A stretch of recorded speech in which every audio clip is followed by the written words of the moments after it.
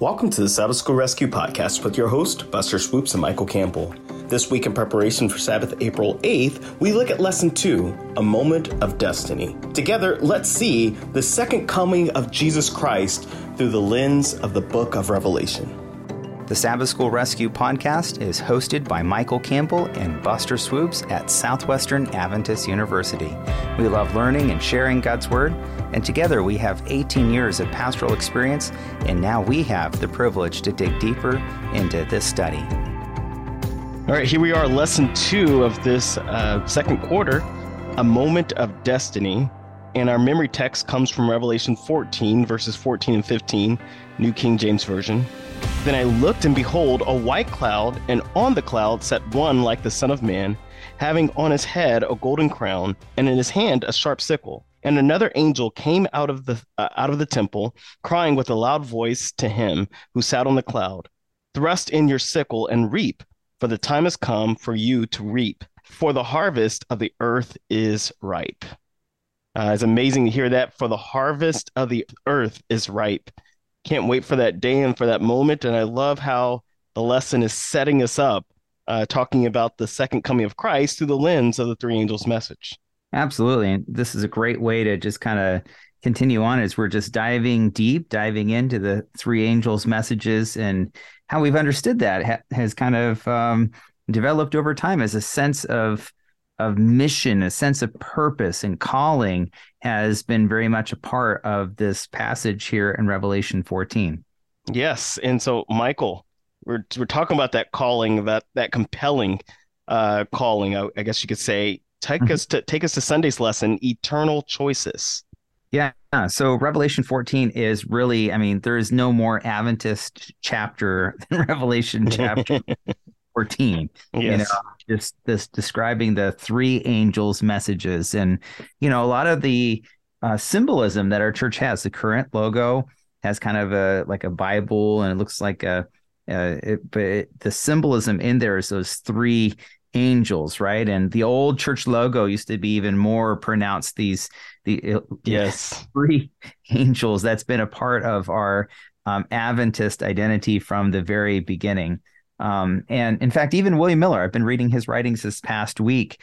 Very interesting. He sees the three angels' messages as part of Adventist identity, even before there's even a church, as we're looking at the early beginnings of Adventism. Of course, that self-understanding has developed and changed over time a little bit. It's nuanced. Yes. But at the heart of it, Matthew 24, verse 14, which is should be very familiar, I guess I should say, not a foreign text to us, I guess is what I was trying. And this gospel of the kingdom will be preached in the whole world as a testimony to all nations, and then the end will come. And depending on your particular translation, that says, you can see where it says to all nations, or a witness to all nations, but the idea that there's some kind of public proclamation that occurs. And this ties in very nicely with verse 6 of Revelation 14. Then I saw another angel flying directly overhead with an eternal gospel to proclaim to those who dwell on the earth, to every, and this is a familiar phrase you'll see in different places, right? To every nation and tribe and language and people. Now, depending on your translation, maybe slightly different nuance of the word, but the idea that there are different people who need to hear, who need to be invited to be able to decide these eternal realities. And hence the name of our lesson for today, Eternal Choices, because that sharing and promulgation of the gospel is at the heart of what God's people do at the end of time. And I know you can talk about apocalyptic, you can talk about numbers, you can talk about prophecies and everything else, but more important than all of that is an invitation, a personal invitation at the very end of time. That's what God's people that's what they're responsible. That's what they're tasked with doing, is inviting other people to come to know and love Jesus, the invitation, the gospel invitation. And so that's the part of their role. But not only is there a role person, and Monday's lesson tells us about that, the Son of Man returns. Buster, what's going on? It's very interesting because sometimes you read things and you gloss over it. But this lesson brings out the title that Jesus uses for himself quite often. As Mhm. you can see there in the lesson, it says that he uses this title for himself, referring to Jesus 82 times in the Gospels. Interesting. And Revelation 14:14, then I looked, and behold, a white cloud, and on the cloud sat one like the Son of Man, having on his head a golden crown, and in his hand a sharp sickle. And so it's asking this question, why do you think John used this title? Well, it's because Jesus used this title. Hmm. And when asked it, why did Jesus use this term? Well, it was to me the fulfillment of Emmanuel, God with us. But now this is God endeared to us. He's Hmm. not just with us because he has to be, he wants to be. He claims his title, Son of Man, but also Son of God. He is both. And Yeah. he uses both depending on what he's referring to. And he can occupy both because that's who he is. So Matthew 16:27 talks about his second coming. For the Son of Man will come in the glory of his Father and with his angels and reward each according to his works. 24:27 of Matthew. And for as lightning comes from the east to the west, from the east and flashes to the west, so also will the coming of the Son of Man be. So we see that Jesus uses this term, and it adds something here in this lesson. I appreciated it. There at the very bottom, if you look in your lesson on Monday's lesson, Hmm. Jesus, the Son of Man, is coming in the glory with his angels. He will divide the sheep from the goats. Basically, there's going to be a judgment. We're going to talk about that here coming up in Tuesday's lesson, Michael. And Hmm. last but not least, the destiny of the nations and all humanity will be decided for eternity. So there's a finality that's coming about with all of this. And that doesn't scare us, but that actually should excite us. Michael, you were talking a little bit earlier about we could talk about end time prophecies and signs of the times about things that are coming. But one of the greatest attributes of the second coming is that God's people will be so connected with Him and He dwells within them that there's going to be an overflow of witnessing that comes about. And it's because people that know God as the Son of Man, people that know Him personally, there will be no choice but to have an overflow of saying, hey, get ready, the Son of Man is coming. And so, as we look at that, Michael, please take us to Tuesday's lesson, the heavenly judgment. Yeah. So this is kind of intense, right? I mean, Yes, yes, it is. like to have to sit in judgment. And it's kind of funny because we've had a couple of recent stories by church leaders. I'm not going to mention names, but I don't know. It felt like it was almost like confession time Uh-oh. in worship of people getting pulled over and getting tickets, right? And Yes. so you're in judgment, right? You're having to. It doesn't matter who you are. It's Doesn't matter your title, doesn't matter your bank account. if you're speeding or something else, you get pulled Yeah, over, you get pulled over. it's true. And so, yeah, so the judgment, and so we have this description for us, Revelation 14 again, verse 14.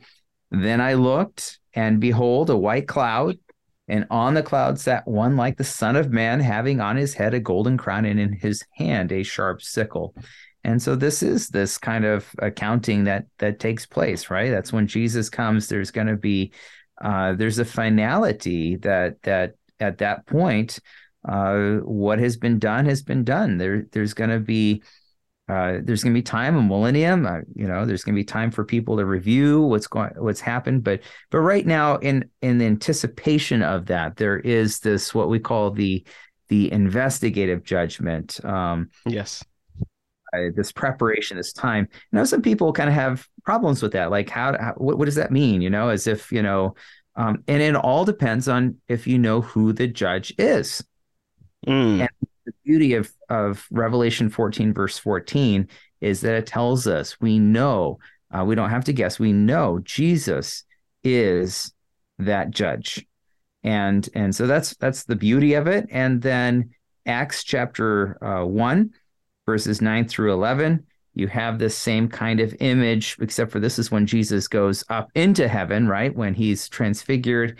And they're kind of looking up into the sky. And it says, the same Jesus who's been taken from you will come back in the same way you have seen him go into heaven. And the point being is that it's Jesus. Jesus is Jesus. judge. Jesus is the one that comes when there's the finality of time here on this earth. That happens when Jesus comes. And so Jesus is the one that puts an end to that. But the good news is, and I think a lot of people are afraid of the judgment. They're afraid because they have kind of a misunderstanding of what the judgment is, as if they could only be perfect enough, if they can only be whatever. And part of the beauty of the gospel message is Jesus is not only our judge, but he's our savior. He's our Lord. He's our friend. And so when you have the person who's your lawyer, so to speak, right, who's advocating on your behalf, but he's also the judge, you know at that point that that person is on your side. You don't have to be afraid of the outcome of the judgment as long as you are in relationship with him, and proper relationship with him. And so that is truly good news. The other image that's here, of course, is Daniel chapter 7. Yes. 9, 10, and then of course 13 and 14. And again, a description of this judgment taking place at the very end of time. It says, the Ancient of Days, whose garment was as white as snow and the hair of head like pure wool. His throne was like a fiery flame, and his wheels was burning fire. And then it says, the end of 10, verse 10 here. At all this vivid scene is described here. It says the judgment was set and the books were opened. And then there's this process that's going on. And it says, verse 13, the Son of Man, okay, same reference to who? Jesus, of course. And then it says that the Ancient of Days, that the Son of Man comes in the clouds of heaven. And of course, this beautiful description, there was given him dominion and glory, a kingdom, all the people, nations, languages, right? Kingdom, peoples, nations, languages. In the original there, you see a parallel, right? A parallel to the gospel mission here again. See that in several different places. But again, it's to remind us of what the purpose of God's people is. And then it finally says that this will be an everlasting kingdom that shall not pass away, and his kingdom shall not be destroyed. So just a beautiful promise here, a reminder what the purpose of the judgment is that there's a finality of sin and everything as we know it here on earth. But it's not because God's trying to take this away or scare us, because he loves us. And finally, there is ultimately an end to what we know, and that takes place. That transition point happens when Jesus, both our advocate as well as judge, comes a second time. That's that great day of expectation that we look forward to. Yes, it is. We'll, put a finality to everything we know. And we should take it seriously, right? I mean, because Jesus wants us to take it seriously. He wants us to be, he wants as many as possible. God doesn't want anyone to perish, right? And so that's part of what's going on, is this sense of understanding not only the judgment, but an invitation for us to be in relationship with him. And if we are, that will ultimately lead to the victor's crown. Buster, what is this talking about? Well, Michael, speaking of what you were talking about, which is finality, but also this crowning moment, right? So it's interesting. It doesn't use the word that's oftentimes used as crown. This is Stephanos, which means the victor's crown. This means the one who is victorious is coming. And if anything else, we should start not acting, but knowing that we are on the winning side. Sometimes we as Christians, we're divided amongst ourselves. We're constantly fighting. We're bickering over sometimes the minor things. And the large thing is we win because God already won. And he's coming back to reap those who won with him, which is what this Wednesday's lesson is pointing out here. Revelation 14:15, we've read that multiple times. I won't read that again, but I will go to Mark chapter 4, verses 26 through 29. Then he said, the kingdom of God is as if a man should scatter seed on the ground and should sleep by night and rise by day, and the seed should sprout and grow. He himself does not know how. For the earth yields crops by itself, first the blade, then the head, then after that, the full head of grain in the head. But when the grain ripens, immediately he puts in the sickle because the harvest has come. And that's what this lesson is bringing out. Jesus wins and he is victorious, and he is coming to gather those who chose to win with him. So we can make that decision before, but not during that moment. The judgment, as you just talked about, Michael, it precedes, and so it's something that happens and a decision that we make, and it's not a one-time decision; it's a lifetime decision. It's the moments of our lives that are added up. Are we actually on the victor's side, or were we right there in the middle, which is actually the losing side? Either you're hot or you're cold. If you're lukewarm, what does he do? He spews you out of his mouth. And there's so many of us that are lukewarm. And God wants us to be hot. He wants us to be ready. How does that happen? Well, there's this quote, Christ's Objects Lesson, page 65 and 66. The germination of the seed represents the beginning of spiritual life, and the development of the plant is a beautiful figure of Christian growth. As in nature, so as in grace, there can be no life without growth. The plant must either grow or die. As its growth is silent and imperceptible, but continuous, so is the development of the Christian life. At every stage of development, our life may be perfect, yet if God's purpose for us is fulfilled, there will be continual advancement. Sanctification is a work of a lifetime. As our opportunities multiply, our experience will enlarge and our knowledge increase. And so you see this thing that happens, it's growth, it's that seed that's planted. And so in order for there to be a harvest that's ripened, there has to be a life that is growing in Christ. And so that's the challenge to all of us: win with the victor by choosing to grow in Christ. Which brings us to Thursday's lesson, Michael. Every seed produces a harvest. Indeed. So, this is a great metaphor, because in the ancient Near East and the world of the first century, what people largely relied upon was it was an agricultural year. And so you had bad crops. That meant people were going to probably starve to death. And so yes, sir. You did have some transportation and some exchange of goods, but still people were far more dependent upon, just everyday items. And so for them, the seed represents life. And so you would carefully guard your seeds that you would use for your crops, and then obviously plant them. And as the harvest drew nigh, that this was important. You don't leave those crops just sitting in your fields for weeks and weeks and months. That's your investment. That's your food you're going to eat. That's any of your livelihood that you're going to sell your excess to other people. And so, yeah, you're going to value every little seed. And this is what it's talking about here. Revelation chapter 14, verses 17 to 20. And not only are there harvests in terms of good, but also for evil, but that there is a finality that's going on. Right. Verse 17 talks about this, and an angel comes out with a sharp sickle. Then verse 18, another angel comes from the altar who had power over fire, Ooh. Right? And saying with a sharp sickle and saying, thrust in your sharp sickle and gather the clusters of the vine of the earth, for the grapes are fully ripe. So, and again, this would have been the world of the first century. So grape harvest for grape juice or wine or whatever you want to call it. And then it says verse 19, so the angel, these are descriptions or metaphors, right? Trying to help explain what's going on. So the angel thrust his sickle into the earth and gathered the vine of the earth and threw it into the great winepress of the wrath of God. So this isn't just any kind of, this is what people would have done in the ancient world. They would have taken it to the winepress. And at that point, the harvest was finished, because that was the day of judgment. That was accountability. Mm-hmm.